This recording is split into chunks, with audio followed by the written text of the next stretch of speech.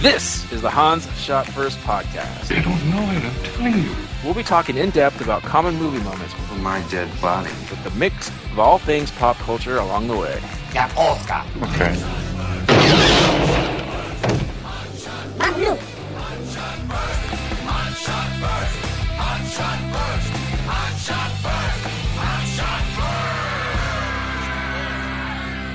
Welcome everyone to Hans Shot First. I'm Jeff, joined as usual by Scott and Alex. Say hello. Hello.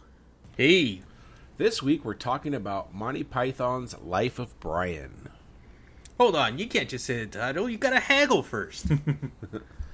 This movie came out in 1979, directed by Terry Jones, written by the Monty Python people, Graham Chapman, John Cleese, Terry Written by Gilliam. Brian. Starring the same people. It's a Monty Python movie. I don't know if there's anything else that would stand out here. Is there somebody who's not a Monty Python person that's in this? Jesus? Yeah, I'm not sure who was playing Jesus in this. But yeah, I don't think that was a. Kenneth Some Colley. jobber. I have no idea who that is. Some blonde, blue-eyed white guy. All right, well, Scott, this was your movie. What's your history with it? So, I think at least me and Alex, kind of found out about Monty Python like around college. I don't know, Alex, when we did Holy Grail, what you said about that, but for me, this was like kind of on the heels of that. I'd seen Monty Python. I'm like, oh, I gotta see this other movie, and watched it at a friend's house, and yeah, really enjoyed it. It's been 20 years. I think I appreciated a lot more of the jokes this time around, and didn't appreciate certain other things that the way the movie presents its certain things. But yeah, this is the second time in many years to watch it. Okay, Alex. Randomly, I caught, like, this was over 10 years ago, but randomly I caught, like, the end of the movie, and so the song at the end always stuck with me. But other than that, I didn't really know anything about Life of Brian until I watched it a couple days ago. Okay. Me, this is the first time I've seen it. I think I've seen clips, but my history of it goes back to when the Berlin Wall fell. We had a family friend that traveled to the United States after the wall fell down, and it fell down. Yeah, The wall came down, and he barely spoke any English. But when he did, my brother's name is Brian, and so the only thing he knew about the word Brian was from this movie, Life of Brian. So he'd always just say that all the time. Brian of Nazareth. Yeah, and you got to watch Life of Brian. So I knew, that's kind of all I knew. I knew and I looked it up. It was a Monty Python movie, which was my thing. But yeah, and then that song at the end. Yeah, I've heard that song before. I never knew it was part of this, so that was interesting for me. And that's it. So let's get into it. As usual, we talk about 7 items from the movie. Scott, what's your number 7? So before we dig into number 7s, is anybody going to talk about some of the not so subtle kind of Western imperialism, I guess you'd call it here? The Romans were good and smart, and the locals weren't. Is that on anybody's list? No, because I thought they were being stupid about it, but no, I'm not going to talk about it. Okay, I just want to get that out of the way. Like it wasn't quite enough to make it on my list. It'd be more of an honorable mention, but I kind of want to talk about it now.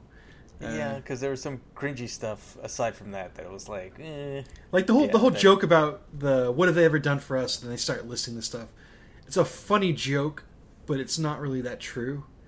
And that, like most the aqueducts, though. The roads and the aqueducts, yeah, and sanitation, but just the idea that it was awful to live that time in the world, but every time you see the Romans, they're always like looking down on everybody around them, and they're better off. And at one point when they're breaking in the palace, it's funny, like the two guards are just kind of shaking their heads as the two groups run at each other, and I will talk more about that later. But Yeah, I just felt like they went beyond just dumb jokes. There was kind of a theme there, which is funny because I don't think they're really at the heart of it, like really poking that much fun at Christianity. Maybe like the trappings of religion more than an actual Christianity. But anyways, I just wanted to get that out of the way. Just something that it's been rolling around in my head. But anyways, so yes, I'm sure I'll be rambling on other things, but my number 7, to go ahead and start this, that would be the James Bond opening. I completely forgot about that. Yeah. And I thought the whole thing was cool because it's really the only point in the movie where you get that kind of iconic Terry Gilliam style, I guess animation. It's animation. Yeah, that goes hand in hand with a lot of the Monty Python stuff. The movie just there's really no room for it in the movie because it's more of a I don't want to say serious, but it's more of a strongly constructed film than a lot of their other stuff, with like beginning, middle, and end, kind of everything just moves along.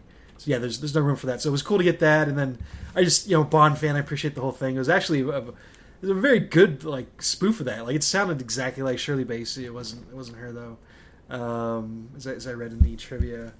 So yeah, I thought that was a really cool opening, and especially around this time period when I think it was the Roger Moores that were doing it.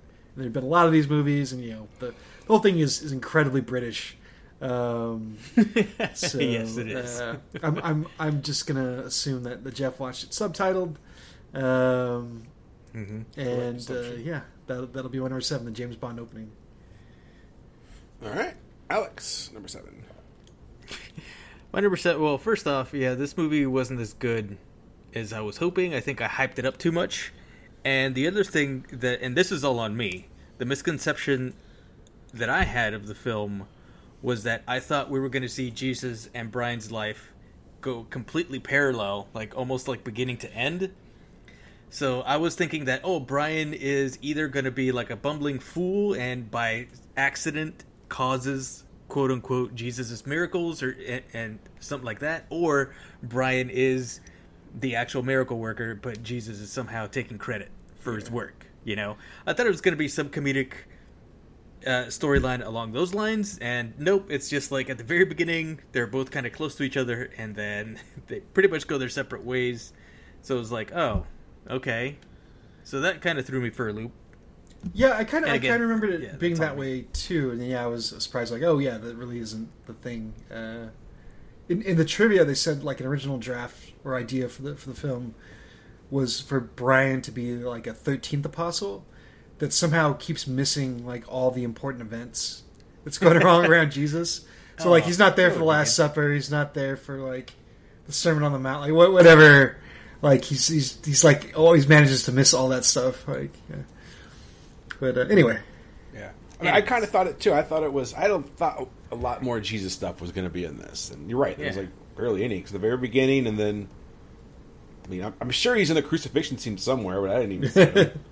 Yeah. And then there was a joke about a guy, the leper, getting cured, and he's bummed because now he doesn't have a job. Yeah, that was good. He's dancing around. Yeah. But 79, is that when like the Video Nasty era was going around and they were doing like really hard censorship on films in England? I don't know quite what you're talking about, Alex. I do know from the trivia that this movie was rejected and banned all over the place in Europe because of the religious underpinnings. Okay, yeah, maybe that's why they shied away from the 13th Apostle stuff. And I do know that Hello Nasty was an album by the Beastie Boys.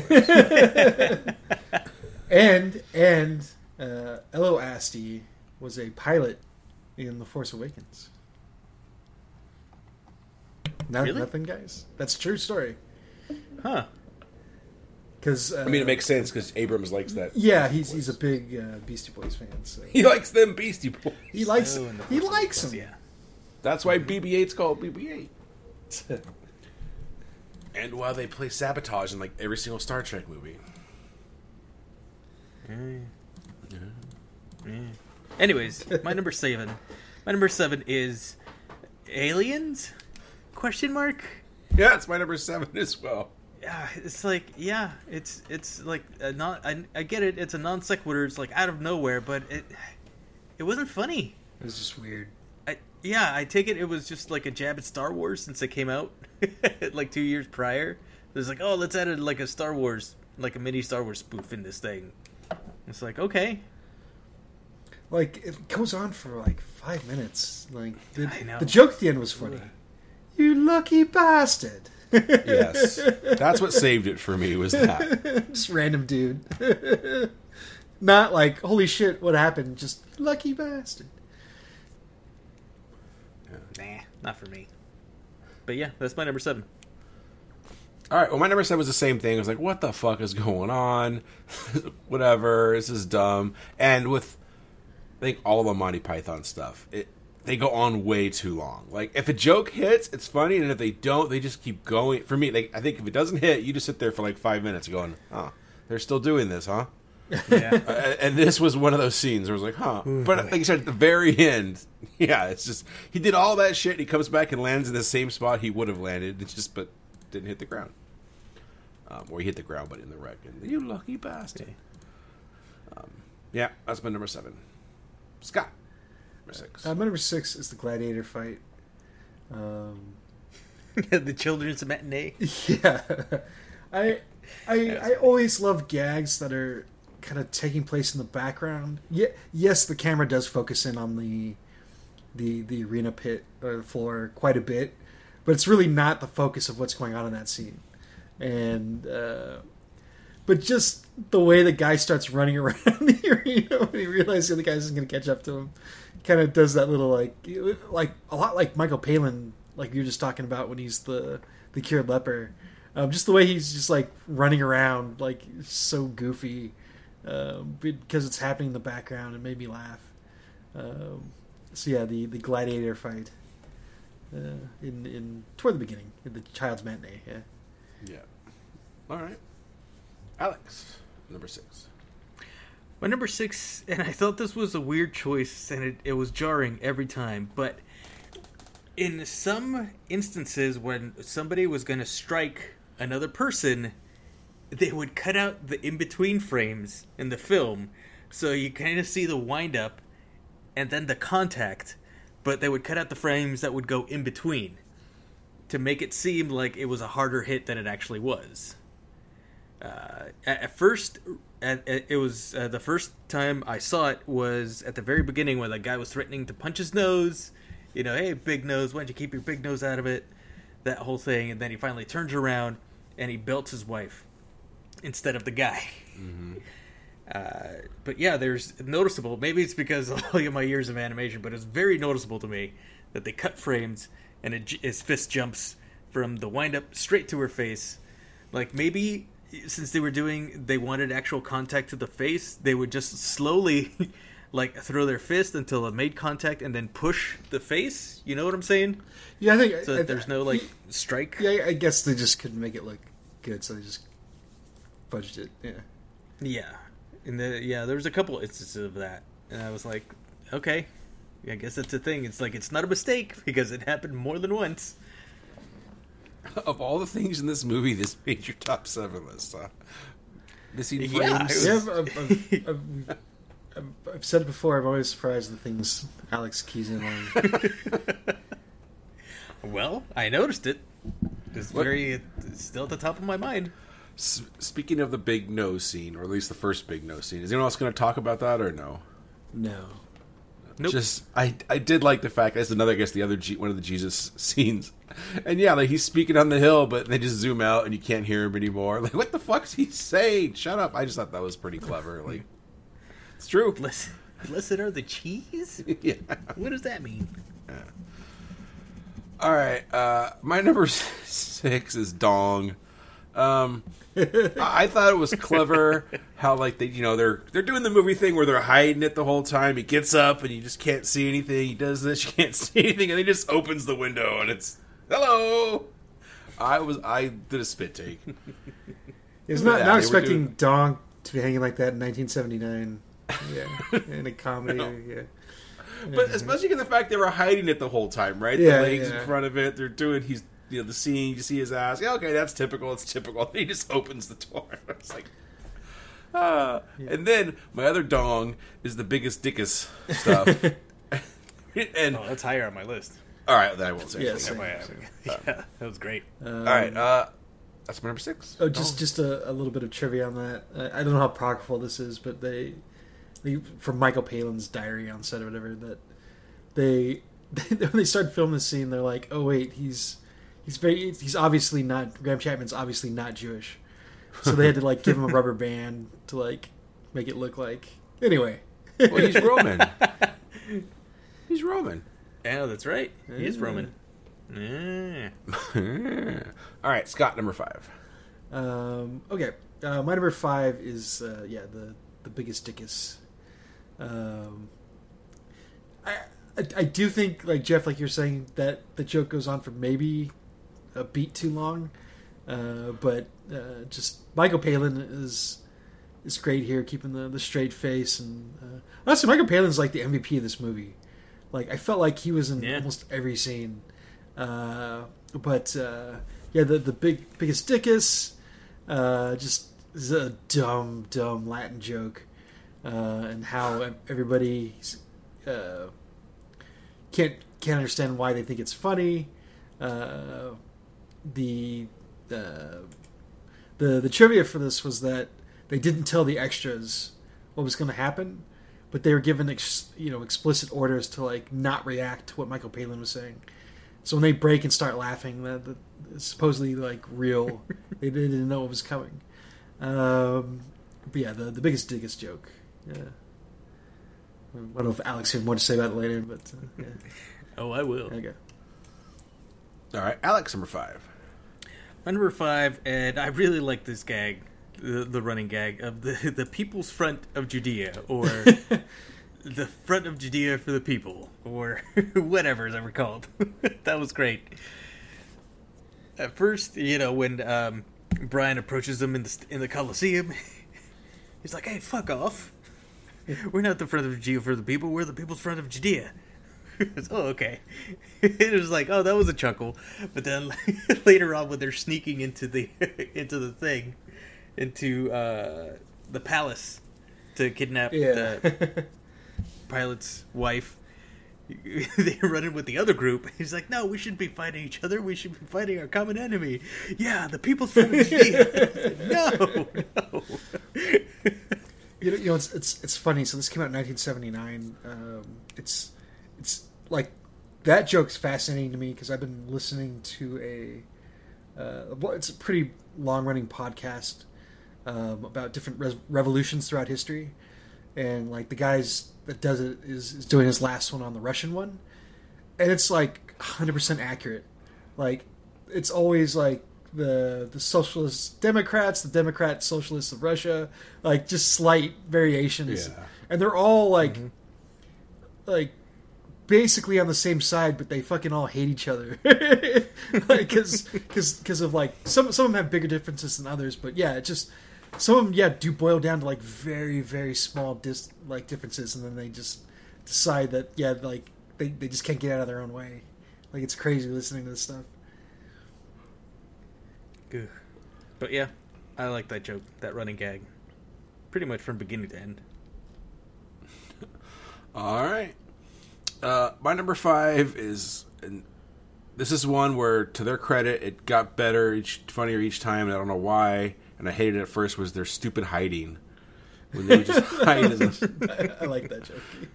God, like, at the beginning, like, it's just so stupid, and then by the end, I was like, God, it's genius. So when all the Romans go in, and then they come out, nope, can't find them, then they go back in again. We found a spoon. I don't know why this spoon made me laugh so much. I know, same here. It's like, God, this is so retarded. But I laughed. So, the stupid hiding in their little secret base there, whatever you're going to call it, is my number 5.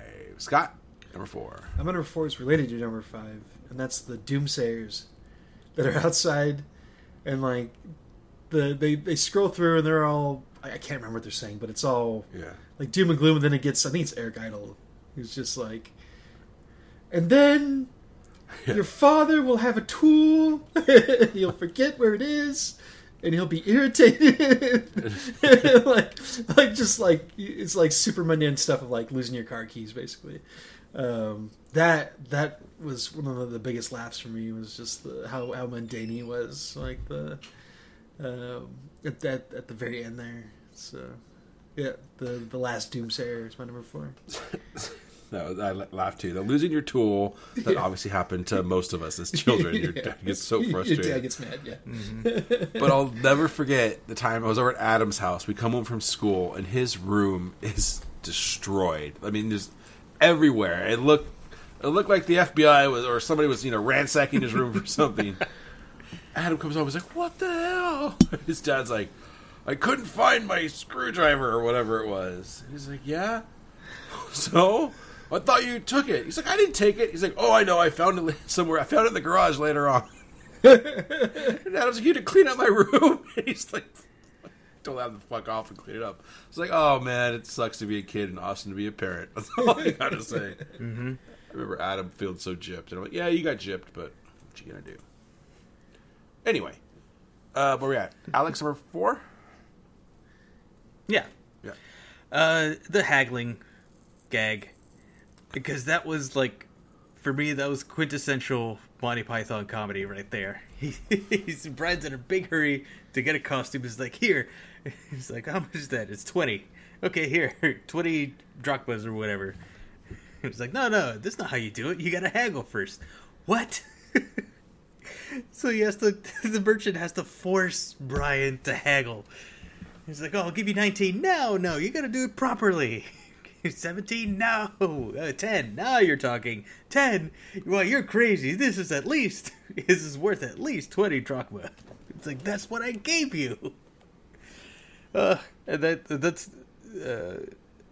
probably my favorite joke. Just because it was so Monty Python.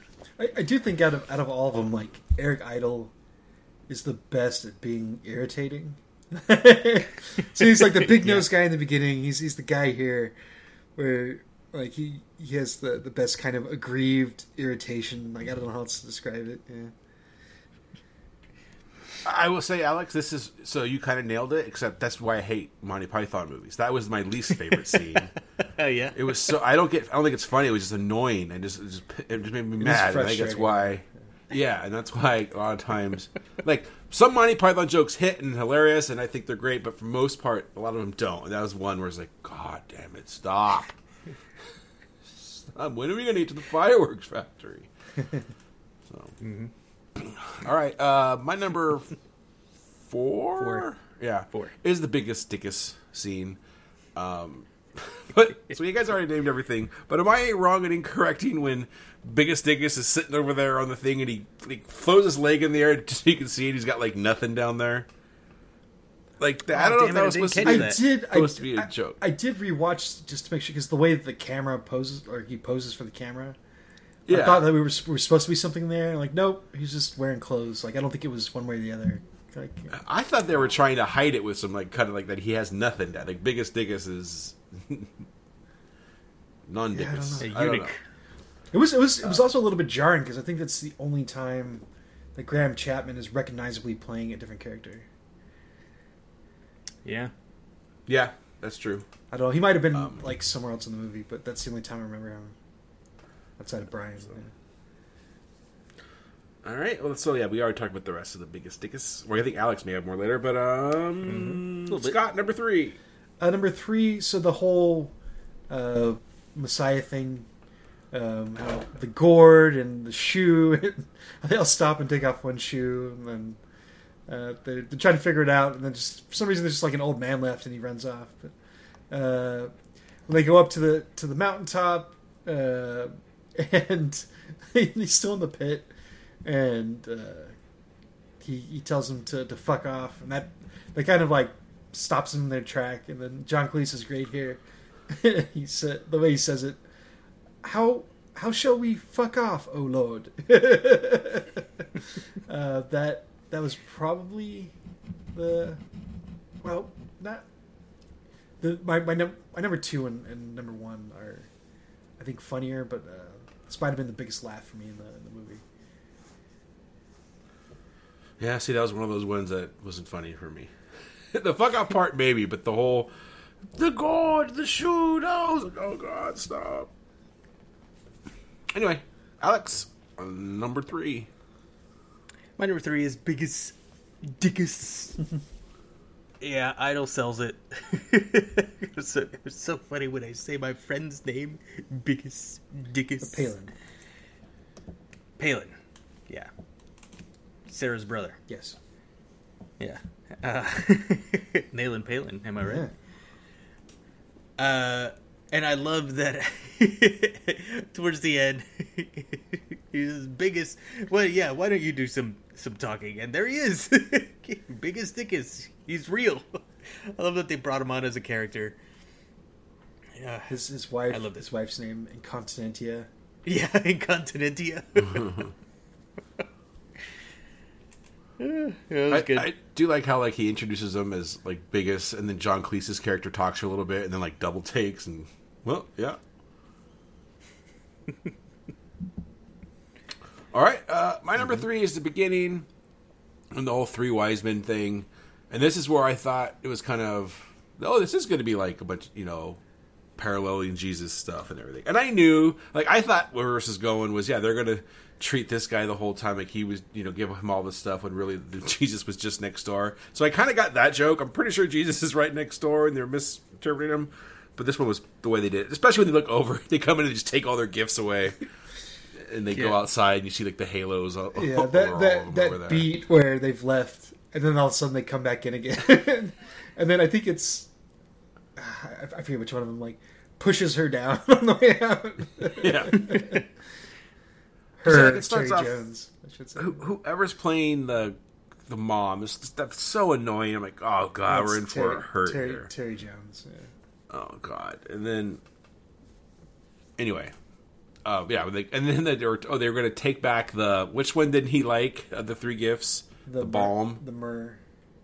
Yeah, so I was like, oh, maybe just taking that back. And then they all come back and take their shit. And then, that was pretty funny. That's my number 3. So, Scott, number 2. Number 2 is the Latin grammar. We bring this up every PTSD. We bring this up every time there's Latin shows up in a movie, but it's spot on. It makes him go through the whole conjugation and declension, and it's all correct. Like, but he actually makes him do it with like the eis, us, unt, and like go like, and he makes him put it like. He puts the proper grammar on it, and oh God, it was pretty good. I loved it. This is my number 1, and I was having flashbacks. I was like, oh, I never thought dative would ever show up in a movie, and they brought dative. Yeah, no, I mean accusative. Or whatever. Yeah. But it's all, the crazy part is it's all like way, like, it's accurate. It's not the usual like Latin bullshit that shows up in movies. Like, they go through the whole like, nope, this is how you like break it all down. And he was doing imperative, so it has to be this. Yeah.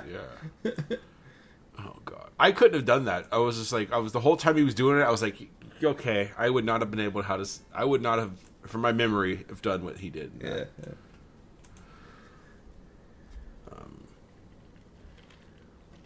All right, Alex, number 2. My number 2 is Brian is the Messiah. That was great. My favorite part was when he's like, "No, I'm not the Messiah. You've got the wrong person." There, you see, he is the Messiah. He's denying his own divinity. It's just what the Messiah would say. And he's like, "All right, fine. I am the Messiah. He's the Messiah." But I'm not the Messiah. What does John Cleese say? Like, I think I would know. I followed around quite a few. Yeah. Yeah. That was good. And then his speech about, you have to be different, and then everyone just repeats everything the same. Make your own the one guy's like, I'm different, or I'm not different. Yeah.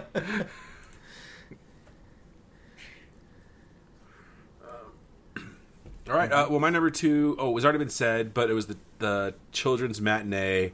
Just that subtitle cracked me up. Also with everything that went on there. But children's matinee. Just picking up the guts, and the guy like goes like to take the ring off the hand, but he takes the hand. I guess he can't get the ring off. Yeah. All right, number one, Scott. Number one is the ending. Same. Mostly the song. Yeah, it is funny that this like different groups of people come up that could potentially save him, and they all leave him there, and he's rightfully dejected. Just him yelling after the Judean the people's I can't remember the Judean Liberation Front, whatever they call themselves. Yeah. You stupid bastards. Yeah, the Suicide Squad. Yeah, then the Suicide Squad comes, and everybody runs away, and they just kill themselves. And the love interest, like he's just like so like beyond caring at that point that he doesn't even try to correct her when she tells him that he's decided to sacrifice. Or she appreciates that he's decided to sacrifice himself. But it's mostly the song, just the Eric Idle. Wrote the song, and yeah, it's it's such dark humor. This upbeat song in the face of not just adversity, but to dying. Yeah, it's pretty brilliant. I feel. If I was gonna make a top 10 movie endings of all time, I definitely have to consider this one. So yeah, the ending, the always look on the bright side of life. Yep, pretty good. All right, Alex, same. I love that song. So why do I know that? Have they done it on something else? Have they done it on The Simpsons or something, or is it just pop culture? Or I don't yeah, think so. I mean, I'm sure it like pops up occasionally with different things. It was in Spam a lot. I doubt you've seen that, Jeff. Yeah. But yeah, it definitely made its way. I think it was like a hit at the time, or became a hit. So. All right. Well, my number one was a Latin joke. God, every time there's Latin and they were dative and accusative and conjugating and all that stuff in there. Yeah. Yeah, why didn't Mrs. Shook have us watch this movie instead of I the know. last Hours of Pompeii or whatever? Probably because of the dong in the bush. In the bush. Yeah. There was no bump. It was just bush. We might have watched that scene, just not the rest of it. I guess. Maybe. Yeah. Adam and I were just talking about this the other day. Do you remember we had to watch Excalibur in school? It was like the highly edited version. That movie's fucking insane. Like, It's bananas. why were you watching that? Were you guys doing like Morte de Arte or something like that? I don't remember. It was. I honestly don't. I think it was Mr. Price's class or something. It was like just English too. I don't know.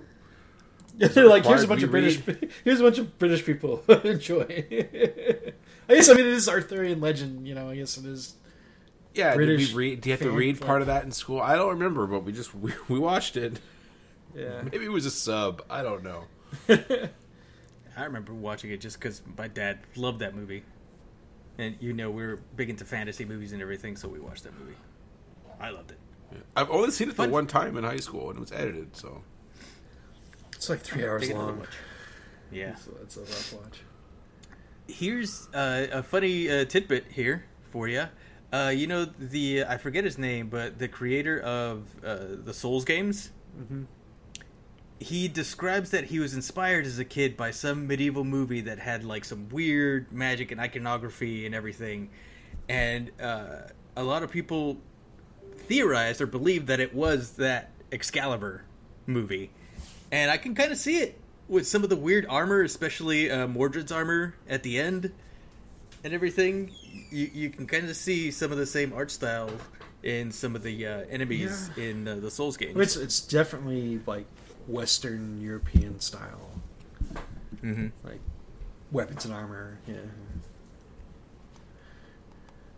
Come, Father, let us embrace. I'm putting that on my list. That's some surprising casting, by the way. Hey, Real quick, there's a scene where, before we get to honorable mentions, there's a scene where the Messiah scene, and he gives his speech, and they're all bum rushing him, and they're trying to like get him out, and he says something about this guy's giving some future, and you just hear somebody go, "Hello." He sounded like a Beatle, and I'm looking on here, and George Harrison is uncredited in this movie. Yes, so some really cool trivia. Again, I don't know how true this all is, but it comes from one of the Python guys. So the original investors pulled out because of the subject matter, and George Harrison was a huge Monty Python fan, and he didn't know if there'd ever be another Monty Python movie, so he basically like sold like a house that he had and like an office building that he owned to come up with the money so that the movie could get finished filming. So they I think it's like Eric Idle joked that it was like the most expensive movie ticket of all time. Yeah. So I'm looking it up right now. So as a thanks to everything you just said, they gave him a small cameo, and it's that exact scene. He's actually in it, and he goes, "Hello." And his voice stuck out so much. Like, that's a Beatle, or at least somebody from Liverpool. And you could tell it was, like, dubbed in, too. And I was like, no, I guess I'm imagining things. And right now I'm looking, and there it is. Crazy. But they wanted Keith Moon to be in the movie, too. But, yeah, he died before that could happen. Well, always look on the bright side of life. All right. Honorable mentions, I had the stoning scene. Just, saying the name of God. That was funny. It just keeps pelting everybody. Yeah. And then I did like the joke. It went on along with everything else. And, I guess there's context to it. But just all the good things the Romans have given.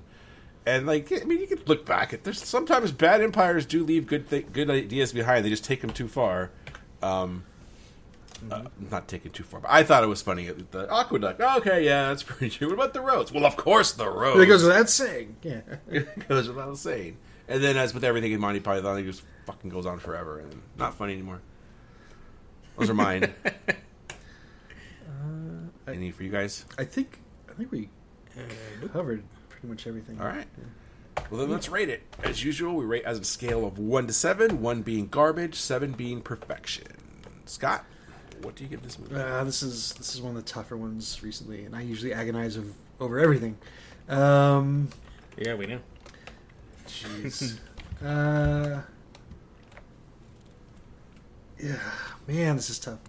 Yeah, I give it a 5. The stuff that really lands, the ending, the Latin jokes. But yeah, it's just not pound for pound nearly as funny as some of the other stuff.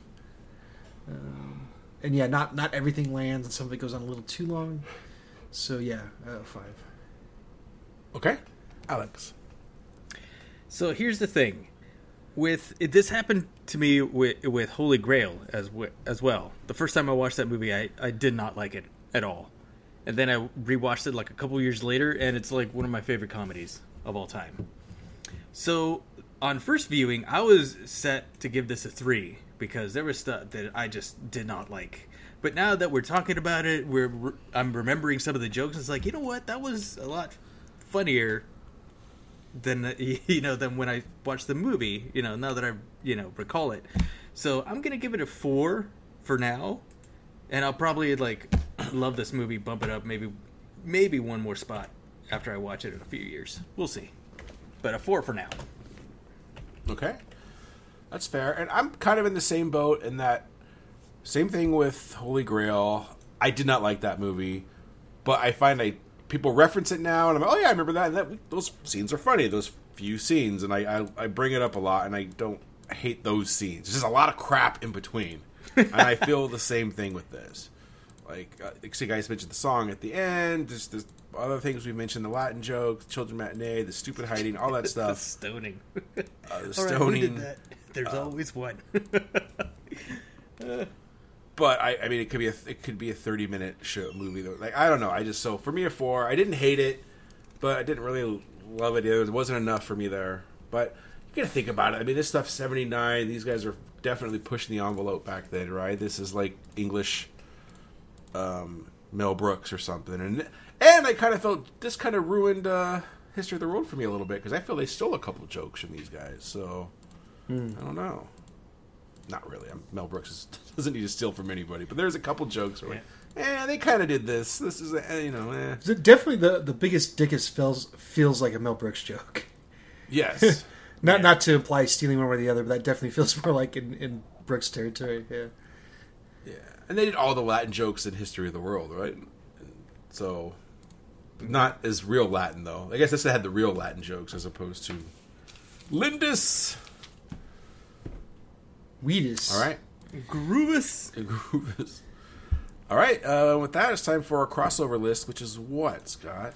Our top 5 arenas, based again on the gladiator fight early on in the movie. So my number 5 to start with some good old fashioned classic late 80s, early 90s. I don't know if it was the late 80s, but a show that we were all watching and reenacting in real life, one way or the other. American Gladiators. So technically, pretty good. Technically, the whole Damn, thing was that's arena, good. but if I was to pick one, it would definitely be the one where they have to dodge the tennis balls at the end, because that was just The Eliminator. the eliminator. Assault. Yeah, Assault. as a kid, The assault. as like a preteen kid watching that, like there could not be possibly anything cooler they could have put on television. That's true. So there you go, American Gladiators. Malibu was Yeah, the like best. the- His hair was glorious. Yeah, and the arena was just an empty, it was a giant, unlit soundstage, Yeah, right? yeah, it was just, Yeah. the audience. We off the should wings. watch. We should watch a couple episodes of that as an episode. Yeah. Put the the banger episode on American of a Gladiators. Yeah. theme too. Yeah. I know. Jeebus H. Whoever composed that, like, blew their wad. Can you imagine? Like, you remember, like, hoping which gladiators were playing tonight? Oh, I hope it's. Oh, it's Nitro, Malibu, Yeah. Siren, Yeah. Diamond. Laser. It was one guy. Yeah, Laser, Tower. Lace, and yeah, all those Hawk. names. All right, Alex, number 5. My number 5 is the Roman Coliseum in Return of the Dragon with Bruce Lee and Chuck Norris. Yeah. Also because, there was a spaghetti kung fu movie, and they had a lot of great exteriors and some interiors of the Coliseum, but then when they had the big showdown with Bruce Lee, Chuck Norris, and some kittens, it was all soundstage. Yeah, it wasn't even in the. It was like in the aisles, right? Or the Yeah, not it's one of the aisles, hallways. The hallways, yeah. Wow! And the fight starts. It was great. Bruce Lee rips off his chest hair. Yeah. Oh man, that had to hurt. All right, I had struggled with this list. I have a couple easy ones, and then so the bottom, I don't even know the name of the arena. It might be cheating. It's not really cheating, but it's the arena that Hulk and Thor fight each other in Thor Ragnarok. Okay. Just because it's massive and it's Okay. massive Damn, I should've thought of- sci-fi-ish. With Loki and Jeff Goldblum sitting up there. Yeah. I don't That's know what if that that has a feels name. like. Does that arena have a name or anything? Or no? I don't remember, but I know what you're talking Sure about. it Like, does. So whatever place that they're in, which I also don't remember. Yeah. So the arena wasn't anything special, but it was a cool fight between Thor and Hulk. So there it is. Number 5, Thor Ragnarok. Scott, number 4. Number 4 is the Kumite from Oh, much higher. Bloodsport. It's a very intimate arena, which I thought is cool for a movie like this. And they can even rearrange it, so at one point it's got like the raised things at the end for no reason. It's not like it made it more dangerous or anything. But yeah, I'll let Alex talk about it more. The Kumite Bloodsport. Well, thank you. All right. Well, Alex, number 4 then. My number 4 is that it's the Ben-Hur chariot race. Is that supposed to be the Roman Coliseum also? I don't know. I don't think so. I would assume so. That's so. Western audiences only know of one It's like the Coliseum. It's like the Coliseum. velodrome somewhere. Anyway, Yeah, anyways. I think as far as movies go, that was the first Coliseum I ever saw when I watched Ben-Hur, and I just love that chariot sequence with the fish that they turn whenever they did a lap, the spikes on the wheels, the whole crowd going nuts. I loved it. drink up, Judah Ben-Hur. Julia, the King king of of kings. Hey, did you guys have... So Ben-Hur was on the cover of... That's my first Latin book. Did you guys have that, or did you guys have the new ones? Because they kind of got... I do not remember. It was pretty... I mean, it was just hip. It was just I don't- Charlton Heston, like, whipping the horse. I don't think so. I don't think so. I don't think so Yeah, either. Yeah. I think we had different ones, yeah. Yeah, because they not outsourced them, but she got in the new books, and then we got to keep our old ones we wanted. I still have it somewhere. Yeah, that's cool.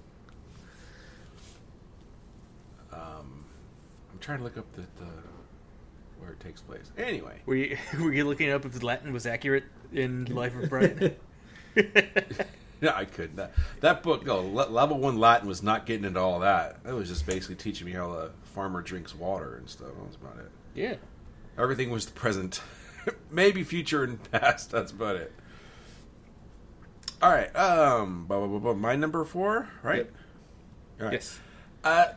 Don't know if it's an arena, whatever, but I just put the gladiator pits from Conan the Barbarian. That's my number 3. Oh, that's good. All right, so yes, Scott could talk about it more, but mine specifically the montage scene at the beginning when he becomes ultimate gladiator. But all right, well then we'll go to Scott number 3 then, I guess. Yep, the gladiator pit of Conan. Yeah, I don't know if it was supposed to be the same one each time. Right. I'll just assume that it is. I watched the Red Letter Media review on Predator. It made me think about some things that I think we all come to appreciate about Arnold. Like, when you just put him in like this kind of feral setting, that's where he really excels. Just like his screen presence, and it's obviously the physique. So like it works really well in Conan. How he starts off kind of freaked out and he doesn't understand by the end of it. Like he's just kind of this ruthless gladiator. And the whole thing that ties it together is Mako doing the voiceover, which is always awesome. So yeah. My master could not could not soon count his victories. So yeah, Conan the Barbarian. It's awesome. All right, Alex, number 3. My number 3 is from Gladiator, but it's the smaller arena before he gets to the big show, where he fights the Minotaur guy. And then, are you not entertained? Mostly because I say that. I still say that. He fucking chucks his sword into the crowd. And then Yeah. Puff Daddy said it too when he was there. Diddy didn't do.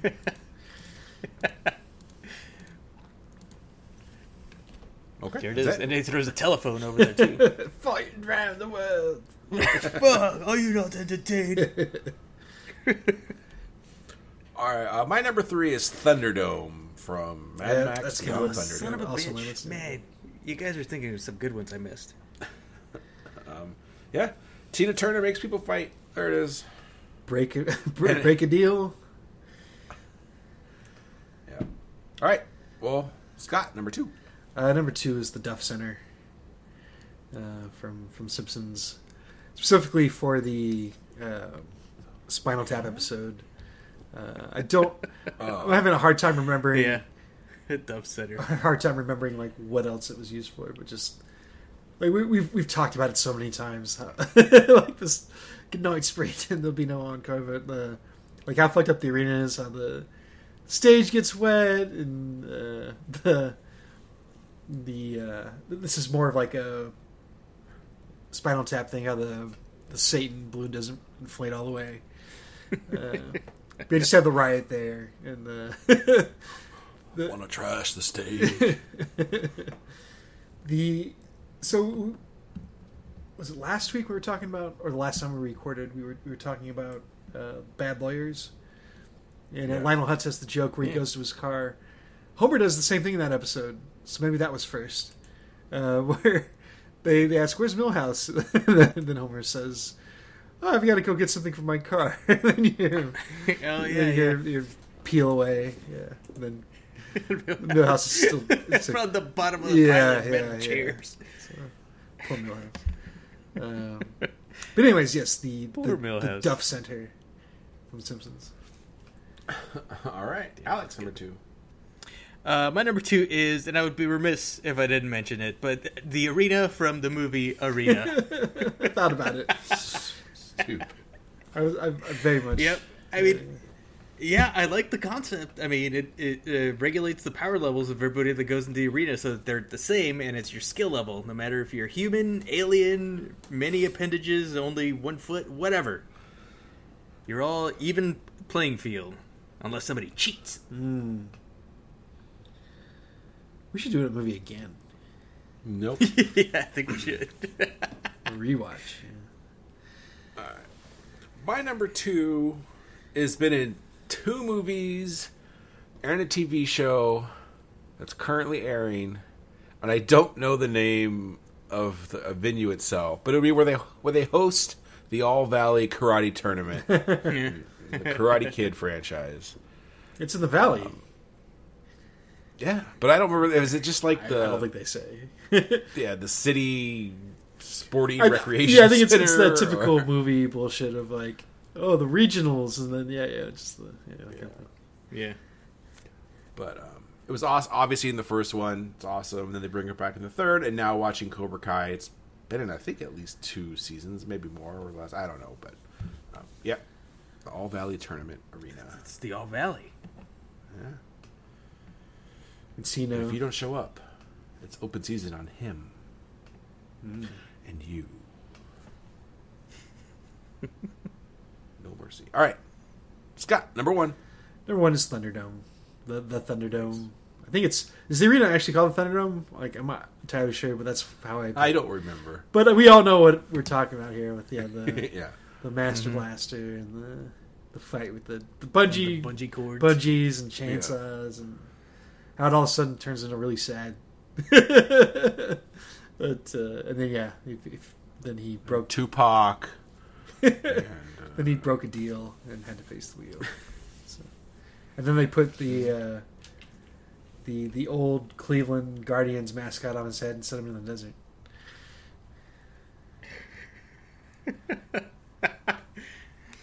A big baseball? Yeah. Baseball head? So yeah, the Thunderdome. That's my number 1. yeah. All right, Alex, number 1. Number 1 is the Kumite Arena from Bloodsport. Like I said, a nice, intimate venue. You get the first 4 rows will get wet. Maybe the sweat, blood, or tears. You can find gold teeth sometime on the arena floor. And yeah, I love it that it's such a small change. But I mean, if 2 people were seriously fighting and all of a sudden you go from a flat fighting ring into one that's elevated on the sides, you got to change your strategy.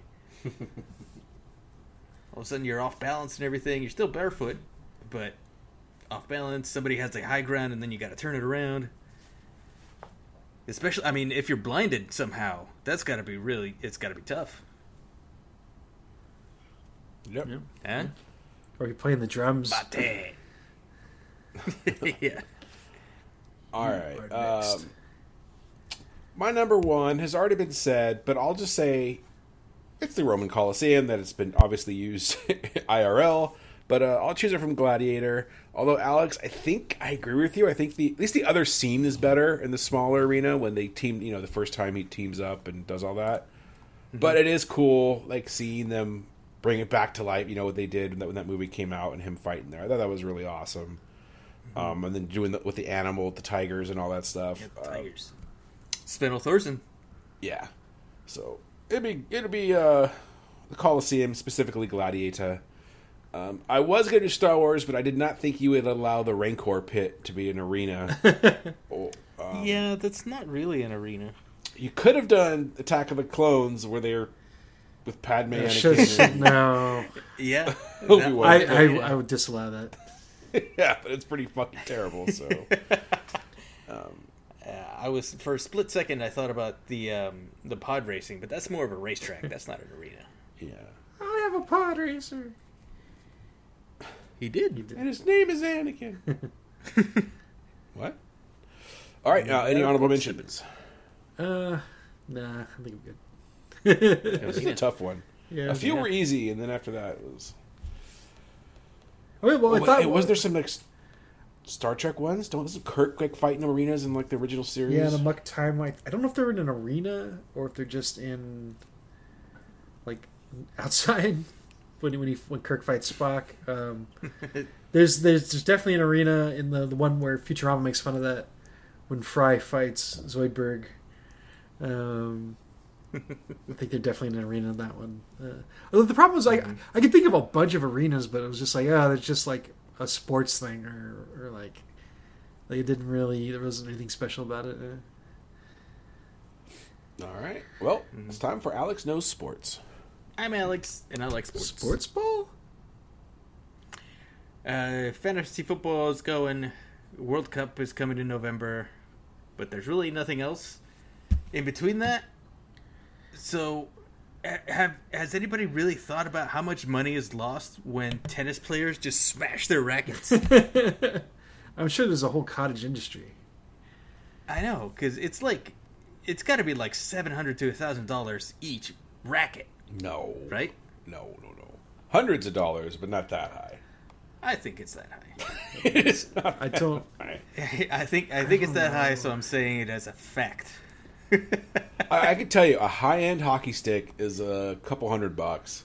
I bet a tennis racket's around the same price. I'm guessing there's not a single person that makes it to these big tournaments that isn't sponsored enough where someone will be like, "Here, just use our tennis rackets." Sure, Yeah. of course, Right. of course, that's the case.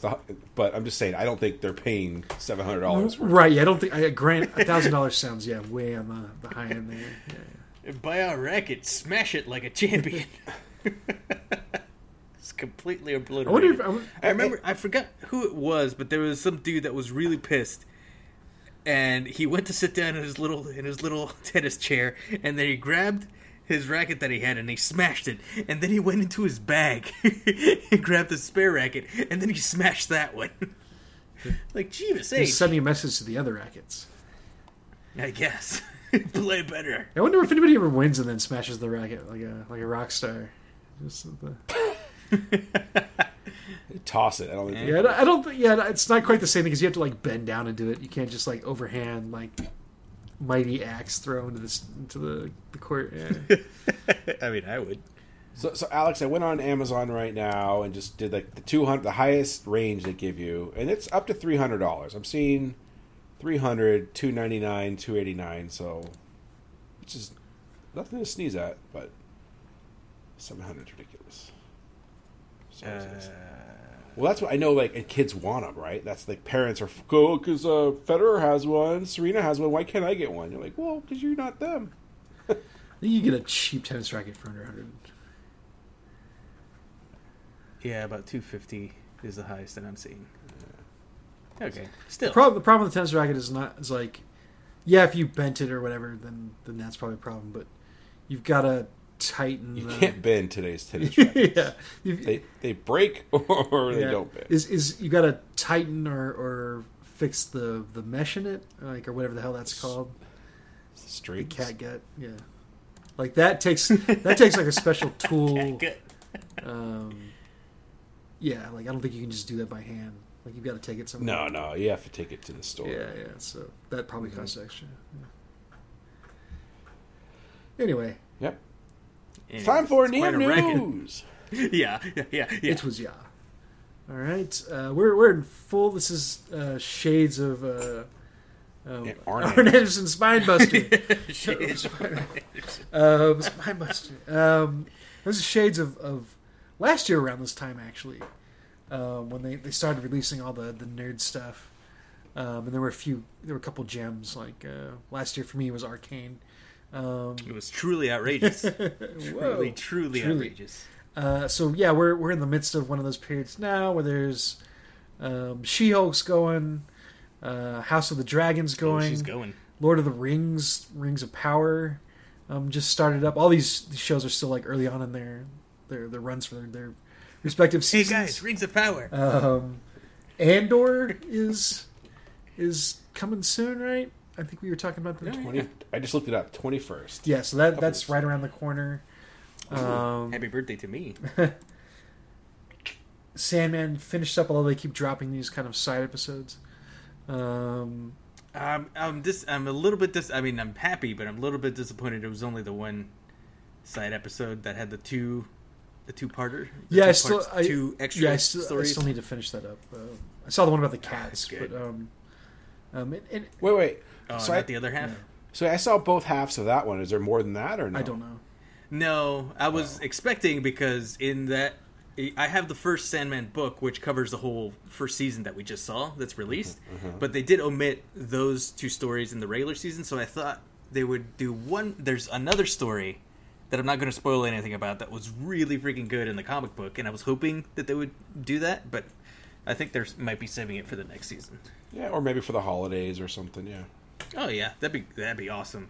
Yeah, I keep checking every once in a while, even if it doesn't say new episode, just in case. So, yeah. So, anyways, we got all this nerd stuff going on. So we're trying to keep on top of it all. So we did all manage to watch the first episode of House of the Dragon. So I did want to spend a little bit of time talking. Hot D. Talking about at least the first episode here. Yeah. Just to get out of the way, what are reactions so far? Spoiler alert. Yeah, spoiler alert. Major spoiler alerts. 5, 4, 3, 2, 1. You're done. What are initial reactions of what you've seen so far? Anyway, whether it's been one or more episodes. I'm really enjoying it. Yeah, I liked the first episode a lot. Okay. Yeah. I think I mentioned, like, at first it was a little rough because I was like, okay, we're back in Westeros, but I don't know who any of these people are, and stuff's not quite the same, and a lot of names I don't fucking know again. It took me 10 years to figure out who these people are now, but halfway through, well, I mean, I'll get, like, the birthing scene, like that kind of is like on the joust. I'm like, okay, we're back in Westeros. I'm watching the show with my eyes closed. And I made the mistake of trying to eat. I was in the middle because I like to like eat like have a not necessarily a nice meal, but a nice meal when I sit down to watch this, like the stuff that I've been looking. So like a soup. The must watch. The must-see TV kind of. I see Scott putting the napkin in his collar, sitting up straight, getting ready, pouring himself a nice glass of cognac or something, and lighting a candle. light the candle. A couple candles. Eating cherry tomatoes like a steward of Gondor. And then they're chopping wieners off. He's hired a little boy to sing for him. Then wieners are getting chopped off. There's maggots. Hey, was it wieners or balls? I didn't look that closely, man. Those are balls. I thought they were balls. I think it was everything. Yeah, it could have been the whole He was being package. castrated. Literally the whole you're package. Yeah. Yeah. Get out of here. So there's that. There were maggots. There was that birthing scene was the worst though. That was rough. uncomfortable, which was obviously the point. Yeah. But I'm like, okay, that's the emotional implications. yeah, that's like of having to make that choice. Hallmark Ugh. Game of Thrones Okay. stuff there. Can we talk about the choice? Yeah. So, He chose poorly. but it's unclear. Like, was the choice just okay? We can. You're going to lose them both, or we try to save the baby because that's not a choice. No. That is you have to do it. But if you watch the after show or the post credit scene, that's what the director said, or one of those two guys said. So that's not a choice at all. It's a shitty position to be in, but it's not a choice. One's better than two. No, they gave him a choice. It was we can save one or the other. No. It was What's the you choice? leave it with the gods, is what they said, or you can try to save the baby. Like there was no guarantee she was really? going to live either way. She Right. had rough. Oh, I She's guess I had missed rough that. births before that. I think the calculus there was still very much on the side of save the baby over her. Oh yeah. Well, that's not such a hard choice. But if you remember early on in the episode, she tells him that she's not going to go through this again. Like, Right. so that probably Oh, self-fulfilling prophecy. so that probably weighed in on his thought process as well. Maybe kind of subconsciously, anyways, of like, because he wasn't thinking about, oh, I'm going to take another wife and have more kids at that point. He was like, this is my... But I'm gonna say the writer says it wasn't. The decision was we save the baby or you lose them both. That was the choice, and they didn't make. They did not make that clear. No, they did not. Yeah, they did a bad job Yeah. if that was the intention. Yeah. They made it Because, like I said, if that's the choice, it's a terrible position. But you at least try to save something, right? Like I don't. Yeah. You If saved it the was baby. one or the other, then that makes it a real. I mean, that would be more dramatic, I guess. But anyway. Yeah. Maybe- That's where I thought the main maybe conflict the whole was. thing Yeah. was the whole thing was like they couldn't get maybe like 'cause they called it a breech baby, and I don't know Yeah. exactly what that's supposed to mean in like Westeries or whatever. It's that. Like in our No, it's that. That is a real no, thing. no, It's when the it baby is, comes it out is, backwards. But like to them, does that mean they can't get the baby out? Yeah, that's what Yes. it sounded like. So if they Yeah. couldn't get the baby out, then yes, like then she's gonna die too. Because I don't know how that's supposed to, like. I think that's how that works. Like, I don't know though. Yeah. So yeah, it's still horrible to have to. But if that was the intention, that does kind of change how you see his character. Then, I was going along thinking that he made this like more rational decision versus like his options were slightly broader there.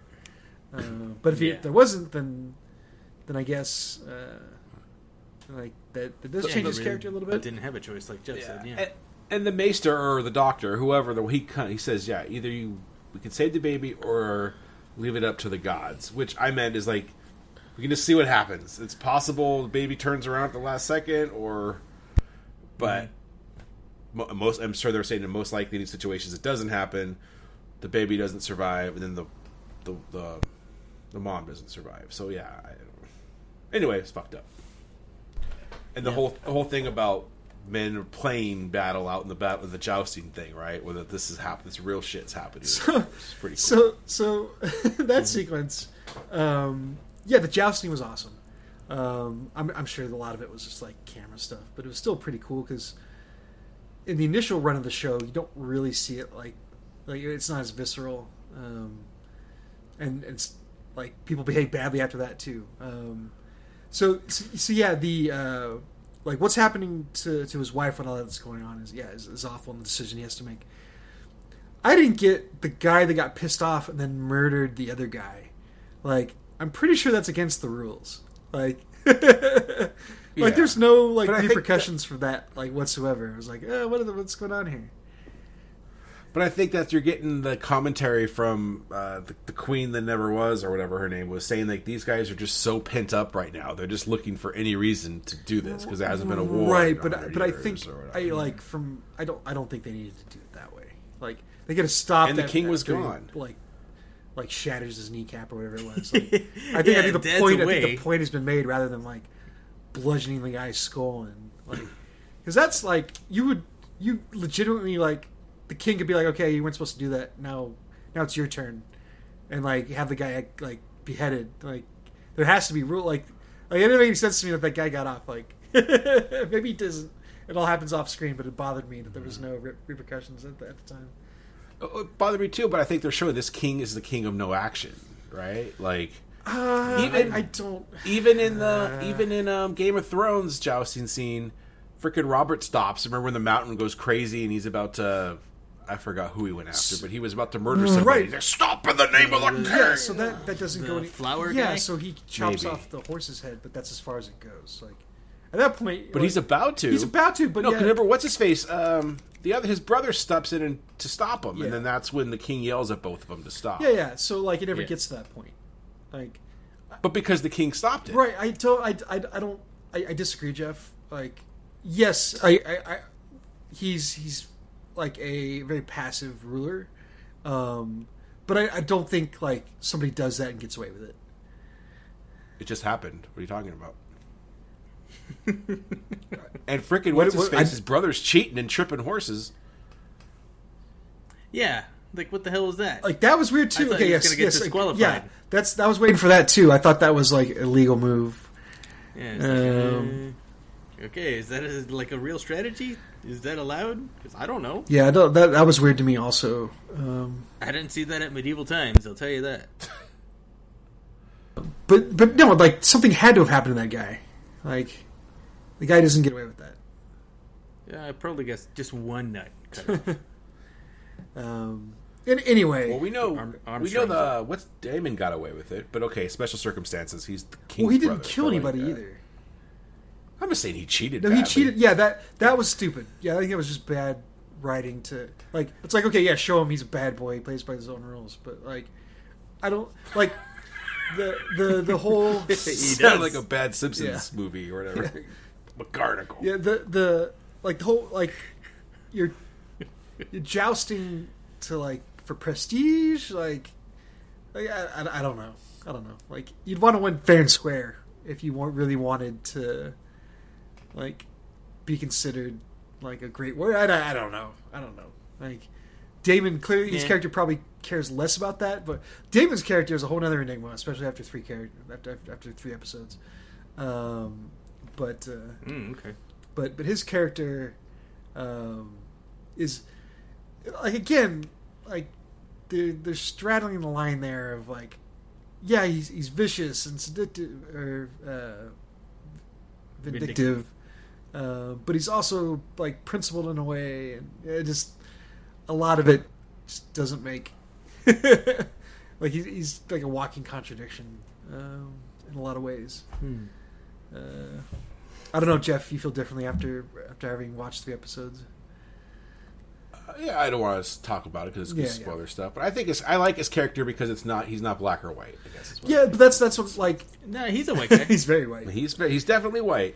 But no, like I'm the way he I'm acts. okay with the gray area, but like he does stuff that contradicts other stuff that he does. Like, I don't know. Maybe that's just me.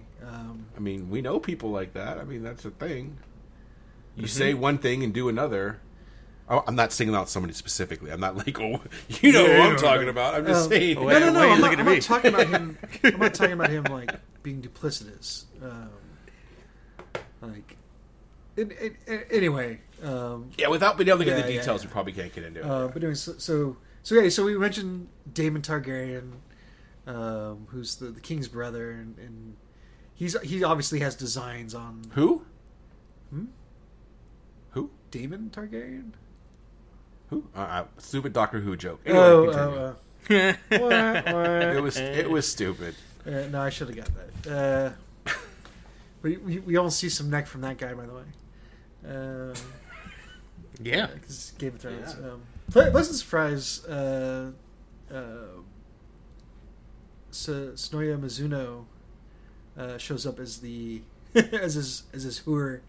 That's kind of in his corner. I didn't know she was. All right, I know it's episode 2. It's not a spoiler, but her accent is awful. It's weird. Awful. It was off-putting. I agree. It was a little out of place. It reminded me of what Tyrion's whore in the first few seasons that ends up being with Tywin and all that stuff. So that actress actually like has like an accent from her region. So Sonoya Mizuno has a British accent. They should just had her do the British accent. Like, and so like I get they're going like there's presidents from like wherever she's supposed to be from. They're supposed to have It's a whore accent. hooer. Yeah. At any rate, I was glad to see her pop up. I didn't realize she was on the show. All right. Yeah, she's in his corner. Sorry. And good. I was just gonna before you leave, Damon, come back to me. That's it. Okay. I don't know if you remember. She's an Ex Machina. She's the other robot. Yeah. But Other robot. anyway, I did like at the end that he takes her with him. Again, just contradictions.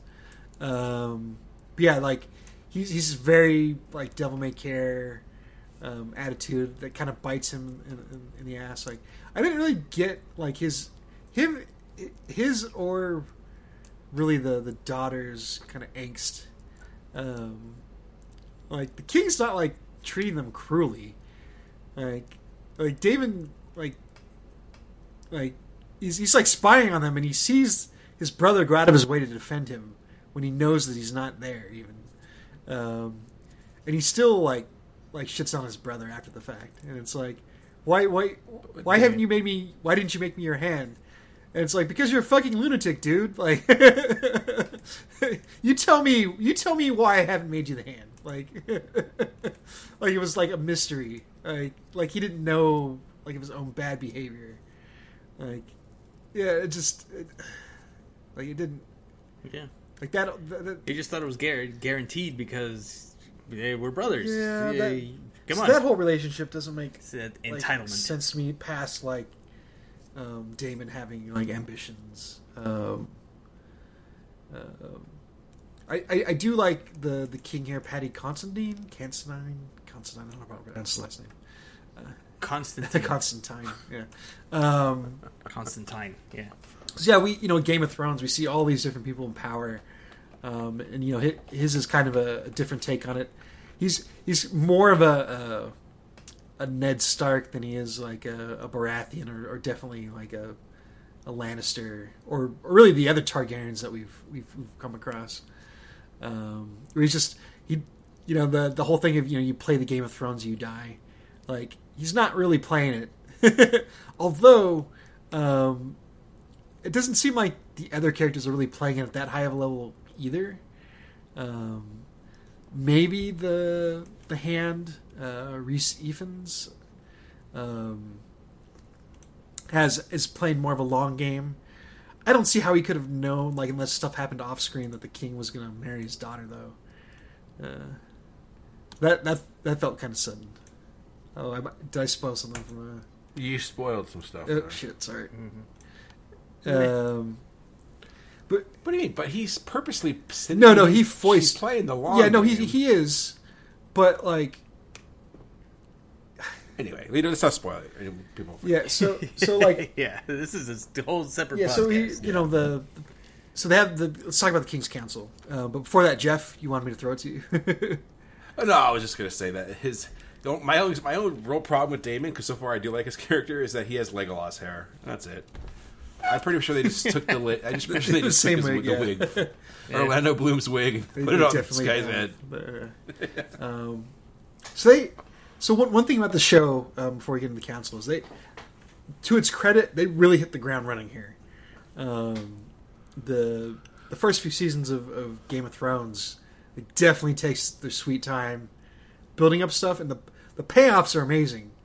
But like they jump in right away. He's already sitting up there with his council, and we're supposed to know who all these people are eventually. I would imagine.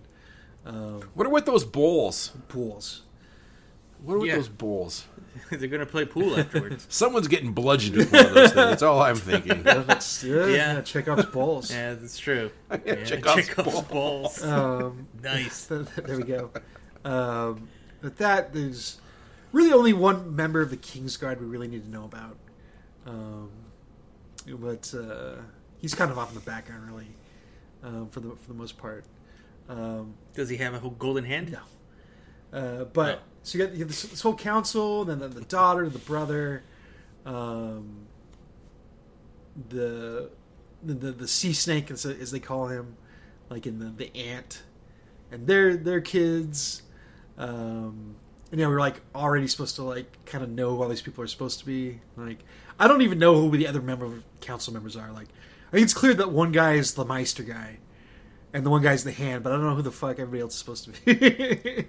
Yeah, well, there's the house, the coin, the master of coin, the master of ships, and the master so of... they make it clear that the one guy's whatever. going to be the Of the ships, house. but I couldn't remember which one's supposed to be the coin or whoever else the other two are supposed to be. Yeah. Like, at this point. But that's what I'm saying. But that's part of it. I mean, you read the book, so you probably heard the name and you knew right away. But if you go into the show, you don't know who Littlefinger is, right. Like, and Varys and everything the first time you watch I it. have not read Blood and Fire, so I'm going in pretty fresh here, like beyond just the general lore. Right. Um, So if you went in as a normal viewer, like I did, without reading it, you see the first council scene. You're like, what the fuck's the hand of the eye? You don't know anything. It's just you got to watch it a few times. I'm definitely not complaining. I'm saying like they're jumping right in as opposed to like Game of Thrones, where yes, you see some of these characters, but then it takes its time, like you getting to know all these people. Where here, it's like they're already making moves.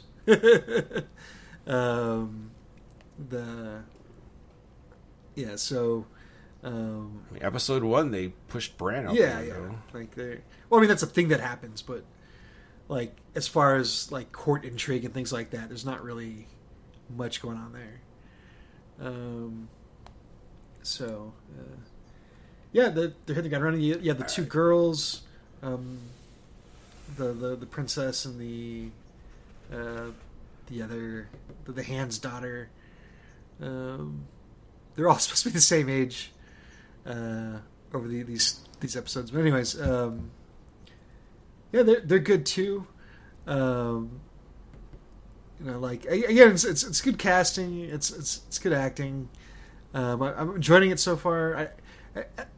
I think it wasn't until the third episode that it started to grab me a little bit. And not because of any of the. Well, I don't want to get into too much, but there's dragons right off the bat. I think it's awesome that there's like a whole dragon handler thing. These guys, it's like, okay, this 100% makes sense. Like Targaryens wouldn't be the ones in the pits, like taking care of them all day. Like, so there's people, and they're all like burnt and ashened, and I thought that was cool that we actually see that whole like team of people. Yeah. I like the subtle, or two things I wanted to mention before, or three things. The subtlety of like when she comes off of flying the dragon and both her parents say you smell like dragon. Like that's a thing. Like you wouldn't think about it, but what does that smell like? Is it like fire and yeah. I like that. The intro of four things. The prologue I liked, just being really quick. I just like that kind of set up the time frame for someone who didn't read the books. I know nothing about the Targaryen past, so I'm like, okay, and then just saying, okay, this is 100 years, this is multi-generations before Daenerys. I like setting that up. But it's also multi-generations before, but only a couple generations after they conquered. I like that. Her flying in and the reveal of her flying over King's Landing, it first came in, I'm like, oh, okay, this thing is King's Landing, but then I was looking for, like, the sept that eventually gets blown up. I didn't see it. I was like, oh, maybe it's not. And I don't know what that weird building is over there. So I don't know where this is. And then you find out, no, it's King's Landing, but it's before the Sept has been built. And that's the dragon pit that gets destroyed. I had the exact same reaction, Jeff. I was like, where is this? There's King's Landing, but where's the... Okay. Yeah, but it was cool, right? Yeah. You're like, okay, this looks familiar, but different. And I would say, like, it looked like it's in better condition, right? The flea bottom or whatever hasn't grown as much. It's a smaller area as opposed to maybe growing under the Baratheon Mad King realm or whatever. I do like the Baratheons all get their asses kicked in the the tilting and the jousting. Yeah. What do you think about them tying this in like hardcore with Game of Thrones on the dream of Song of Ice and Fire? Does that... And just how that really ended so weirdly in the last couple seasons, and I think they're gonna do some retconning there or something. Yeah, they definitely go out of their way to like explain to her like you need to like be aware of this thing. We clearly know she's not gonna have to deal with it. Although there could be something that comes up. Should be neat. Like at the end of, I'm assuming there'll be more than one season of this. Like somebody's gonna have to go like check out something at the wall. They'll be like, "Oh, there's weird shit happening," and then we'll just be like, we'll keep an eye on it." Like, it's like I think it would be cool to see the wall when it wasn't like completely run to shit. Like, I imagine, like, a couple hundred years back that it was in better working order. But it's weird that it's okay. It's a Targaryen dream, and that's why he even came to conquer Westeros, because he has to protect. It has to be a Targaryen to protect the people from the Long Winter and this thing. But in the end, it has nothing to do with the Targaryen at the end. It's like Jon Snow doesn't do anything, Daenerys doesn't do anything. It's Arya. Like so, they throw a lot of that shit out the window in the show. That's what I'm saying, though. Yeah, obviously the books is the book. So I'm saying for the show, it's so weird they're tying. They're going back to that. Yeah, I see what you're saying. Yeah, like there was a whole thing about in so Daenerys' older brother Rhaegar, who we never see. Like, is that the guy who like has a little like a ball on a string and he goes and he kills dinosaurs? Yes. I have no idea what you're talking about. Rhaegar. I forgot. I don't know what his weapon was in the game. Yes, Rhaegar. He had the shield. Yeah. Oh, is this a shield? I thought it was a shield. I thought it was like Yeah, it's a shield yo-yo. a shield yo-yo. There you go. Yeah. It's like Captain America before Captain America. Yeah. Or I guess after Captain America. Anyway, sorry. So, that they hint that he reads a bunch of prophecies that are basically the same prophecies that, like, a prince or whatever is supposed to rise up and save everybody from the long winter. And Rhaegar thinks that it's him, and, you know, he winds up getting killed by Robert Baratheon. It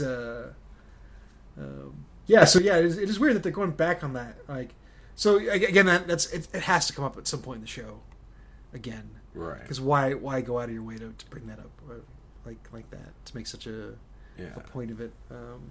It doesn't make a lot of sense because really the show's not going to be about that for the most part, because we know what happened.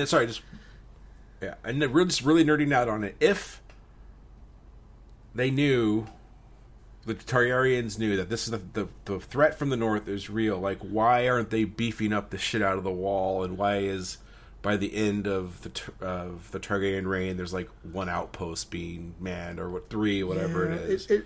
You bring up a very good point, Jeff. Like, clearly Viserys takes the idea of this very seriously. I don't know that he knows that, like the wall is that important. Like, maybe that's I don't know. I'm just rationalizing. Like, maybe he does like put a lot of work into it. Maybe the wall is like supermanned, like, but there's not like anything else they can do about it.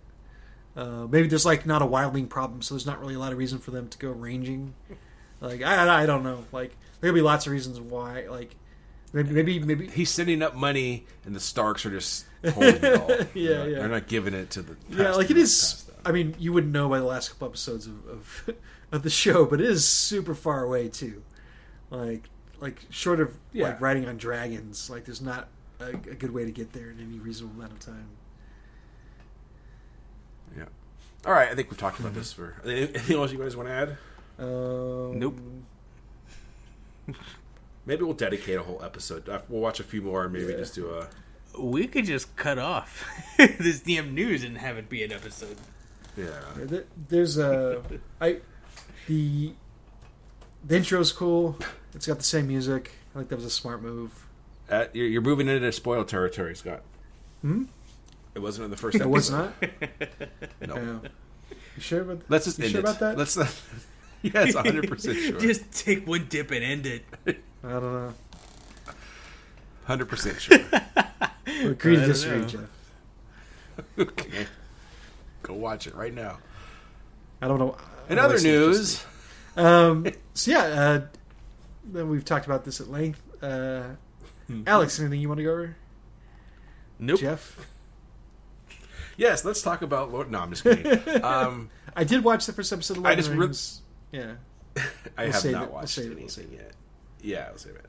I did. You guys mentioned there was an extra episode of Sandman, as we mentioned, so I did watch both of those. They were all right. The cat one was kind of whatever, but the other one I liked. Yeah, people. I've heard different opinions. Like, some people love the cat one more, and some people like the other one, the Muse episode more. I like them both. Yeah.